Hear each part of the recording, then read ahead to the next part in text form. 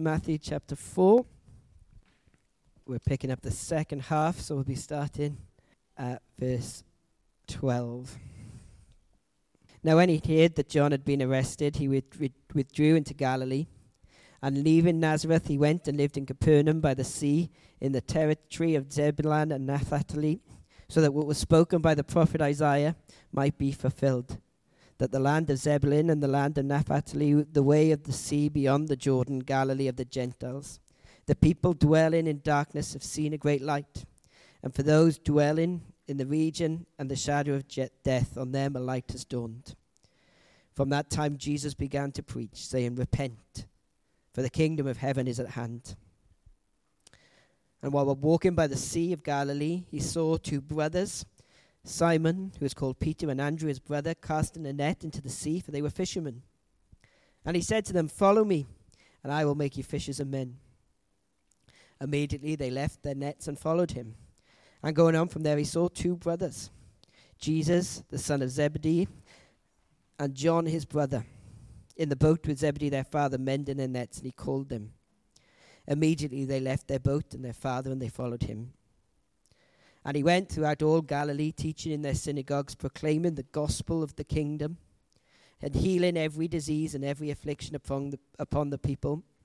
So his fame spread throughout all Syria, and they brought him all the sick, those afflicted with various diseases and pains, those oppressed by demons, those having seizures, the paralytics, and he healed them. And the crowd followed them from Galilee and the Decapolis, and from Jerusalem and Judea, and from beyond the Jordan. Great. Well, let me add my welcome to that of James's. It's so great to see so many of you here this morning. Before we get into this passage together, let me pray again and ask for God's help as we hear from his word. Let's pray. Heavenly Father, we thank you so much for the privilege it is to hear from your word. Lord, thank you that your word is alive and active, Lord, and through it you speak right to our very hearts. Lord, we pray this morning as we look at this passage together, Lord, that you would be teaching us, you'd be encouraging us, you'd be challenging us where necessary. Lord, and I pray that you would use this to help us see more and to love Jesus more. So, Lord, we ask this in his name. Amen. Amen. Well, we're picking up Matthew's account of the life of Jesus straight after where we finished last week. We saw Jesus go into the wilderness to be tempted, and now we find ourselves right at the beginning of Jesus' public ministry. He's had his baptism, he's had his temptation, and now here he is ready to start his ministry for real, to begin doing what he came to earth to do. As we look at this passage, we're going to look at two particular things. Where he goes and what he says. We're going to think of his movements and what that tells us about him, and what he says, again, to help us see more of who he is and what he's come to do. So here's the first thing we're going to look at. We're going to look at the movement of the king. Look down and see how this section begins. Look at verse 12 with me. Now, when he had heard that John had been arrested, he withdrew into Galilee. And leaving Nazareth, he went and lived in Capernaum by the sea, in the territory of Zebulun and Naphtali. So we've got John, who's mentioned here, and that is John the Baptist, and he's been arrested. We're not told why, particularly here, but as we read on, if we get to Matthew chapter 14, Matthew tells us that even though John was popular with the people, he had a great following, those in power didn't like him. In fact, particularly King Herod. John had been public in his criticism of Herod, telling him that it was unlawful to take Herod's brother's wife as his own. Herod clearly didn't like this, and so took him and arrested him and throws him in jail. So John's arrested, and what does Jesus do? Look at the verses again. He withdraws into Galilee. He goes to live in Capernaum. So he leaves Nazareth and he heads up north, right into the back country, towards Capernaum. And so it might look like on first reading, and I certainly thought this, that it looks like Jesus is running away. Suddenly something bad has happened to John, someone who's just baptized him, a member of his own family, and so he's thought, right, I'm out of here. I need to get away from this. It seems like that could be the case. He's heading out into the wilderness, up into the north of the country, where he won't be found by any of the authorities. Now, anytime we read in the Bible of particular place names, I know it can be easy to switch off, can't it? Here are some old first century Israeli geography. Surely that can't really make that much difference. But stick with me, because actually what Matthew's telling us here about the movement of Jesus is actually really important. See, this area of Israel up in the north, given here its ancient names of the land of Zebulun and Naphtali, had been a part of the land where there had been issues going along for quite a long time. Right back to when the people first came out of Egypt and those two tribes settled up north, they in particular hadn't followed God's command to remove the Canaanite people from the land. They'd ended up intermarrying with them and had got involved with pagan worship right from the very beginning. See, it was an area where God wasn't worshipped as he should have been right from the start. But this area up in the north was also the first place where any of the big invading powers would come through into the country. The Assyrians, the Babylonians, and then more recently to this, the Romans. They all came and attacked through the north of the country. See, this was an area with an intense history of oppression, more so even than the rest of the country of Israel. This is where things were, for most of the time, at their worst. Many of the people who had lived here had been taken away into captivity. And as that land would have been left empty, what happens? Well, other people from the other nations come and move in. See, this area in the north was a melting pot of different nationalities and ethnicities, which is why, when we read in a second, that it is often referred to Galilee of the Gentiles, largely populated with non-Jews. And because of that, this area was looked down upon by the rest of the country. If you read the beginning of John's Gospel, when Nathanael is told by one of the other disciples that the Messiah has come from Nazareth, he remarks, "Can anything good come from Nazareth?" It's kind of this running joke. This area was the butt of all the jokes. It was the Dundee of Israel, right? The place that no one really wanted to be and no one really liked. Historically and spiritually, this was a dark part of the country. A dark and a ridiculed place. And that's why it's fascinating. That's where Jesus heads first. He doesn't go straight to Jerusalem, where we might expect. He goes up north. Jesus heads straight up here. And Matthew tells us why. He's not running away to find shelter. Look again at what Matthew says. Look at verse 13. And leaving Nazareth, he went and lived in Capernaum by the sea, in the territory of Zebulun and Naphtali, so that what was spoken by the prophet Isaiah might be fulfilled. The land of Zebulun and the land of Naphtali, the way of the sea, beyond the Jordan, Galilee of the Gentiles, the people dwelling in darkness have seen a great light. And for those dwelling in the region and shadow of death, on them a light has dawned. See what Jesus is doing here? He's actively moving towards the darkness. He's actively going to the people who are dwelling in darkness, the people living in the region and shadow of death. He's moving towards them. Why? To bring light.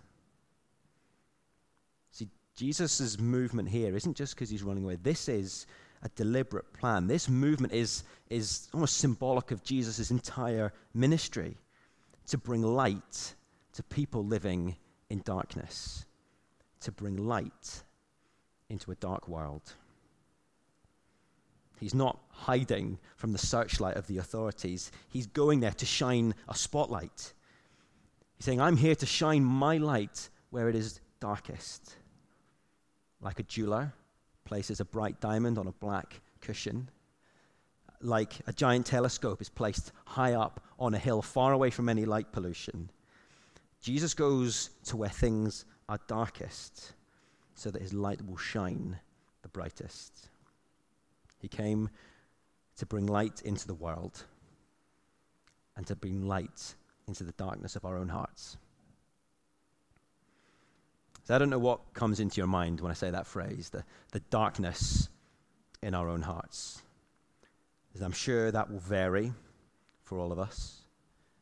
Maybe when I say that phrase, you think of a sin that you're clinging to, something that you're holding deep inside that no one else knows about, but it weighs you down. It feels dark. Maybe it's shame.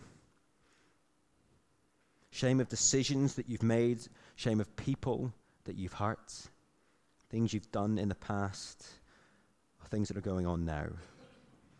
Maybe you've got a darkness that is a heavy weight of anxiety and uncertainty. Or maybe it's a darkness inside that has been caused by hurt and abuse from others. See, we're surrounded by a world full of darkness, but we have darkness in ourselves too. See, whatever it is, we all have something. But the wonderful thing about Jesus and that we see here is that there is no darkness that Jesus cannot bring light to. There's no darkness that can separate you from him. No darkness too great that he cannot overcome. There's no dark place where you can go where he'll not be able to find you and bring you out from. Jesus is the great light who brings light to our dark world. And all we need to do is to let him in. For those of you who are, like myself, not morning people, you'll know one of the worst things to happen is this: someone comes in and needs to wake you up. The room's nice and dark. Someone comes in, rips open the curtains, flick the lights on. It's a horrible, horrible experience. What's the first thing that you do? Quickly hide back under the covers, right? Block out that light. Stay in that darkness. Burns your eyes. You want to stay in that place. See, when bright light comes, it can be painful for that moment, but very quickly we adjust and we get used to it. And in the same way, it's true for the darkness in our own hearts. If we're to be honest and we're to be open about the darkness inside of us, if that's exposed, part of us just wants to cover and hide ourselves away. When light comes and exposes our darkness, we want to hide. But Jesus came to us in our darkness to show that there is a better way. There is a way to be free from darkness. And that can only be found in him. And how does Jesus prove that? How does Jesus prove that he is the one who can take away our darkness? Well, after staying in Galilee for the next 16 chapters, he heads to Jerusalem, where things get darker and darker. As Jesus goes to be arrested, to be abused, to be ridiculed and hung on a cross, he takes all of our darkness on himself. He takes the wrath of God upon himself because of the darkness in our own hearts. We see the symbol of that as the whole country is plunged into physical darkness for 3 hours in the middle of the day. Jesus takes that darkness, but then 3 days later, he rises again. And on that glorious morning, as he's risen, where does he tell the disciples to meet him? Back in Galilee. The disciples go and they see the risen Lord Jesus back where it all began, in the land of darkness, in the land of Zebulun and Naphtali. There he is, now risen in glory. They see him risen and they see him taken up into heaven to be at the right hand of the Father, to prepare a place for them. They see him in perfect light. See, Jesus has come to bring light to our darkness. He's experienced it. He knows it. He understands it. He's taken it on himself. He's taken the darkness of our sin so that we can have light now and forever. So friends, let's be people who are open and ready to let the light of Jesus in. It may be painful. It may be messy. It may be hard to open ourselves up. But if you want freedom and relief for the dark things that we struggle with. You're not going to be able to sort it out by yourself. But there is someone who can. Jesus can. He came to bring light into a dark place. So we see through Jesus' movement through the land to the land of darkness, he fulfills what the prophet said, and he shows that he's come to bring light in our darkness. That's the movement of Jesus. Here's the second thing, which we're going to spend the rest of our time on. We're going to see, we've seen his movement, and we're going to see the message of the king. Look down at verse 17. See what it says? From that time, Jesus began to preach, saying, "Repent, for the kingdom of heaven is at hand." So from that time on, once Jesus gets up to Capernaum, he begins to preach. He's done his thing in private, and now he's ready to go public. He's done his pre-season training, and he's ready to hit the ground running. And notice what it is that he's preaching. Repent, for the kingdom of heaven is at hand. Now, if you were here with us a few weeks ago, you'll recognize that that's exactly the same thing that John the Baptist was preaching. Have a flick back to chapter 3, verse 2. John says the same. Repent, for the kingdom of heaven is at hand.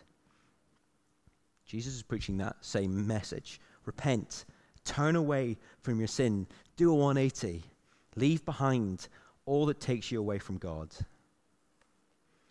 Now, we thought in detail what that meant and what that looks like a few weeks ago. So we're not going to focus on that now. But it is important to note that that message is the same. Repentance is the way into the kingdom. But Jesus doesn't just preach here what to turn from. He also shows what to turn to.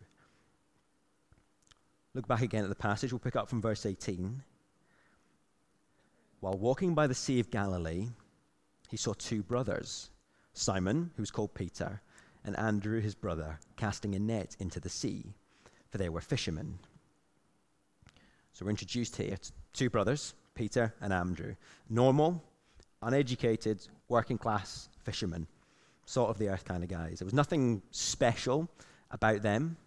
They were just ordinary guys who Jesus goes up to, and he said to them, "Follow me, and I will make you fishers of men." See, the first part of the king's message was repent. The second part, he calls people to follow. He does it to Peter and Andrew, and he does the same to another set of brothers. Flick down a little bit, look at verse 21. And going on from there, he saw two other brothers, James the son of Zebedee and John his brother, in the boat with Zebedee, their father, mending their nets, and he called them.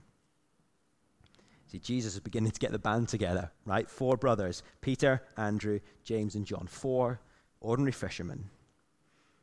Jesus calls them, and what's their reaction? How did they respond? Verse 20, immediately they left their nets and followed him. And then verse 22, immediately they left the boat and their father and followed him.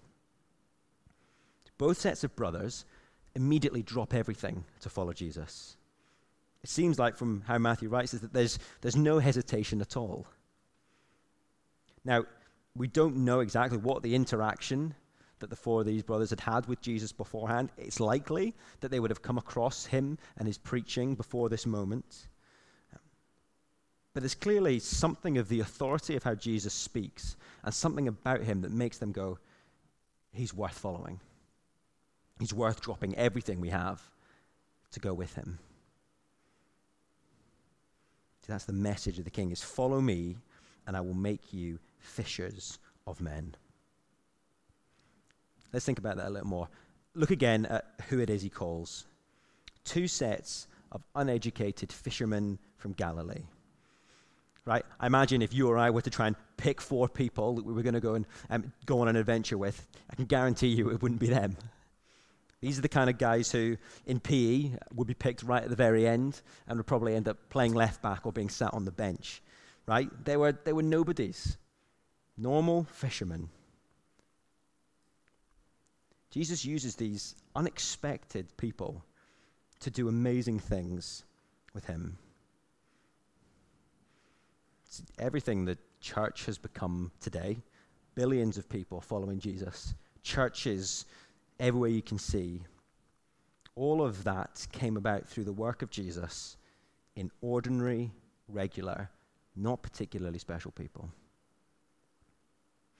Listen, I wonder if there are some of us here this morning who think at times, what on earth can I bring to the table?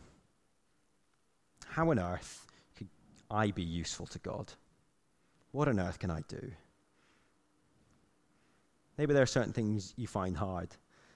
Praying out loud in a prayer meeting. Maybe there's things that you're just not sure where you fit in to serve. Or maybe even the thought of telling someone about Jesus makes you feel physically sick. If that's you, then take encouragement from this. Look and see who it is, the kind of people that Jesus uses. If he's able to take a bunch of uneducated fishermen, work in them, and build his church from that, then he can use you in ways that you never thought was possible. All we're called to do is to follow him. Because notice what he tells those first disciples. He says, follow me and I will make you fishers of men. See, notice he doesn't say, you're already great influencers in this area. People pay attention to you. He doesn't say, you guys are so persuasive, you know all the answers, I want you on my team. No, he says, follow me and I will make you fishers of men. See, Jesus' call to us is to follow him. As we follow him, as we see more of who he is, as we see more of what he does, he will be at work in us by the Holy Spirit, molding us, shaping us, and turning us into people who can be fishers of men.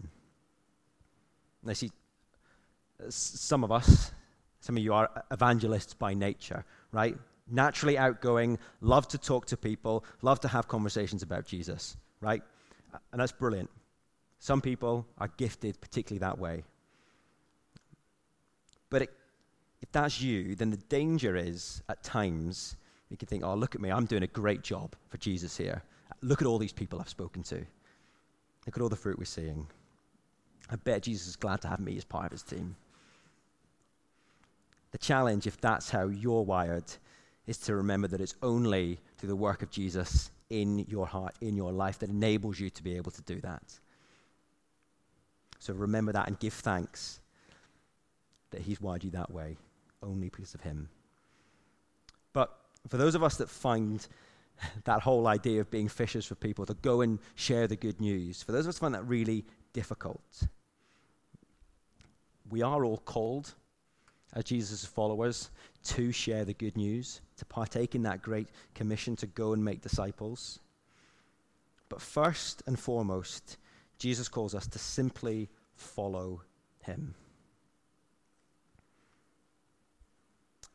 And the more closely you follow him, naturally, by spending time with him, by growing in our love and knowledge of him, then naturally the more likely you are to speak of him, to want to tell others of all that you've experienced from him. It doesn't have to be in huge, big conversations or in big debates, speaking out in front of big groups, but having small, day-to-day conversations that tell people the good news of Jesus. See, this message of the King is for ordinary people like you and I. His message isn't a demand, but it's an invitation. It's not a requirement to follow a set of rules, but it's an offer to come and walk alongside the King, to follow him and to be part of something greater. The message of the King is to repent, to turn away from the darkness and towards him, towards the light, to look to him for direction and for meaning and for purpose, to follow the example that he sets on how to live, to listen to his teaching and to put it into practice. The Christian life is following the King. But following Jesus isn't without a cost. Look again at what Matthew tells us about these two sets of brothers. Again, immediately they left their nets and followed him. And then immediately they left the boat and their father and followed him. See, these guys are willing to give up everything. They dropped all that they had to follow Jesus. And that wouldn't have been easy for them.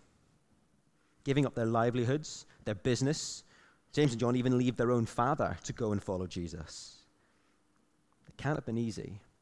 But even at this early stage, there was something in them that knew this was the right thing to do. You see, following Jesus will require some kind of sacrifice. For you to listen and to obey the call of Jesus in your life means that you will have to leave things, and you may even have to lose things. Following Jesus will definitely mean leaving your sin, turning around in repentance, as we've already seen, leaving your old life of sin behind you, just like these guys dropped their nets in the water.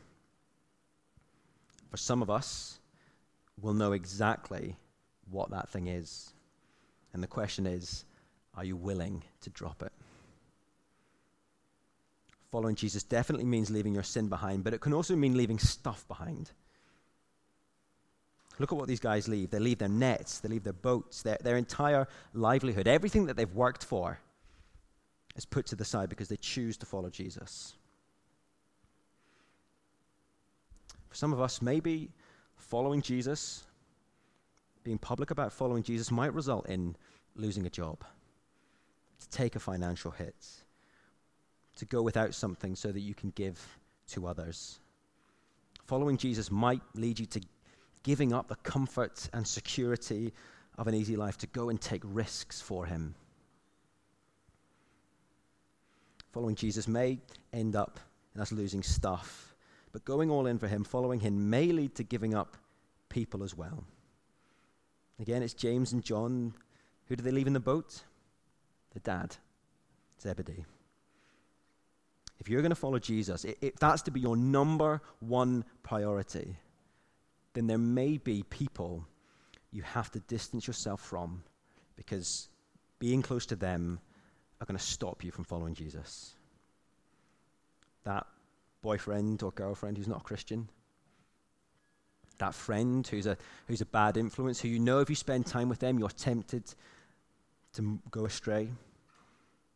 The family member who pressures you into making bad decisions. And listen, hear what I'm saying. I'm not saying we've got to hide away from anyone else out in the world.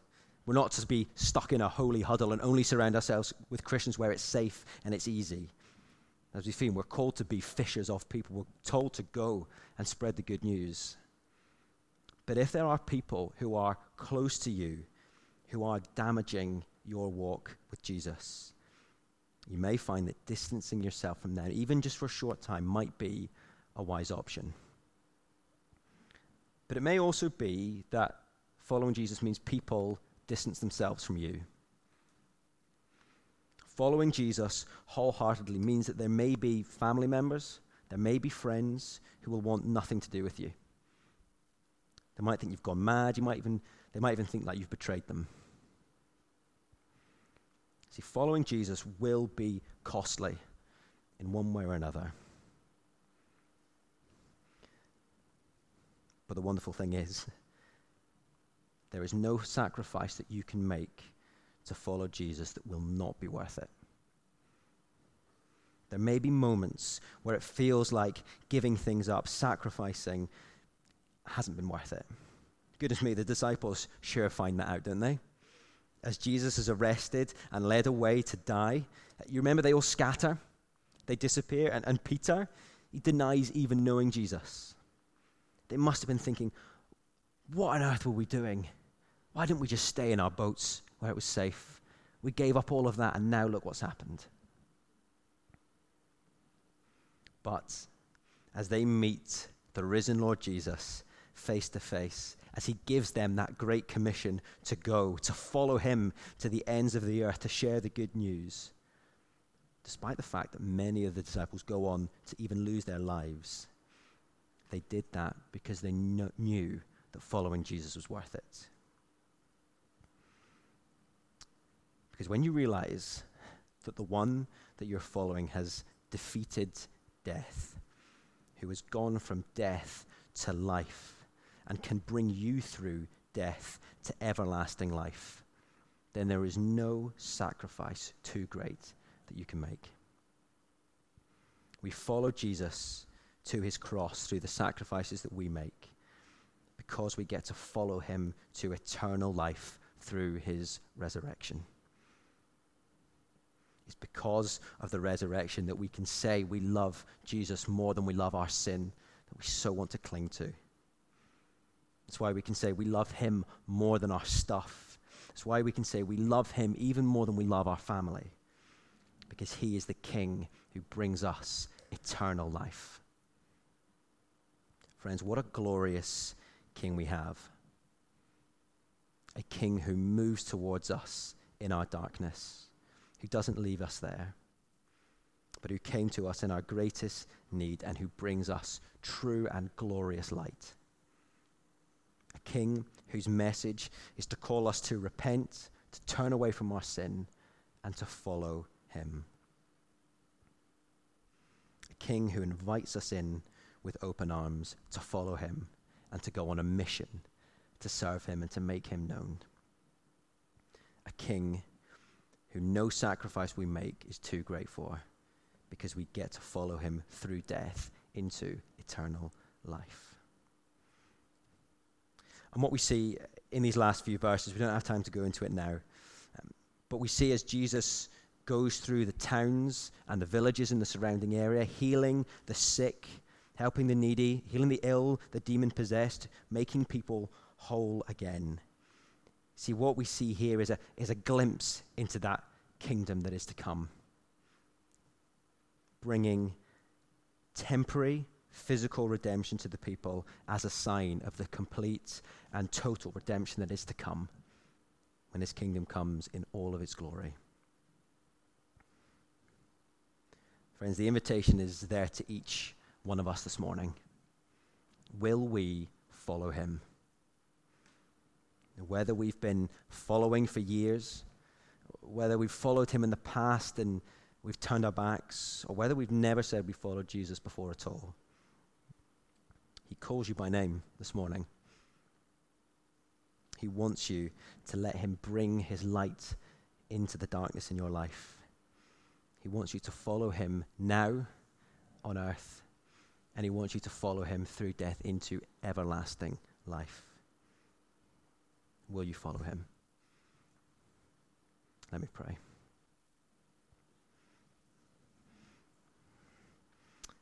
Heavenly Father, we thank you, Lord, that even though this world is dark, Lord, that even though we have darkness in our own hearts, Lord, we thank you that Jesus came to bring light, to bring glorious light into the dark places. Lord, thank you that as we see Jesus, that as we follow him, that as we draw closer to him, Lord, that we can see more and more of just how wonderful he is. Lord, I pray that we would be people who follow Jesus, Lord, to listen to his words, who turn away from our sin and fix our eyes on him, who are willing to follow him, even though it may be costly, even though there might be things that we have to give up, things that we might lose. Lord, help us to remember that there is nothing that can compare to eternal life with you. Thank you that we can follow Jesus on that path. Help us to remember that and help us to long for that kingdom that is to come. Lord, where death will be no more, where pain and suffering will be no more, and that was all achieved by Jesus. Lord, help us know that, help us be encouraged, and help us be excited and empowered to go and to be fishers of men, to want to go and to share the good news, to tell others of all that you've done for us and all that you've done for them. Lord, please help us be your light in this town, to be sharing that good news, even though we might find it hard, even though it's difficult. Help us first to draw close to you, to follow you, and out of that, to share what we have. Lord, we thank you. In Jesus' name, Amen.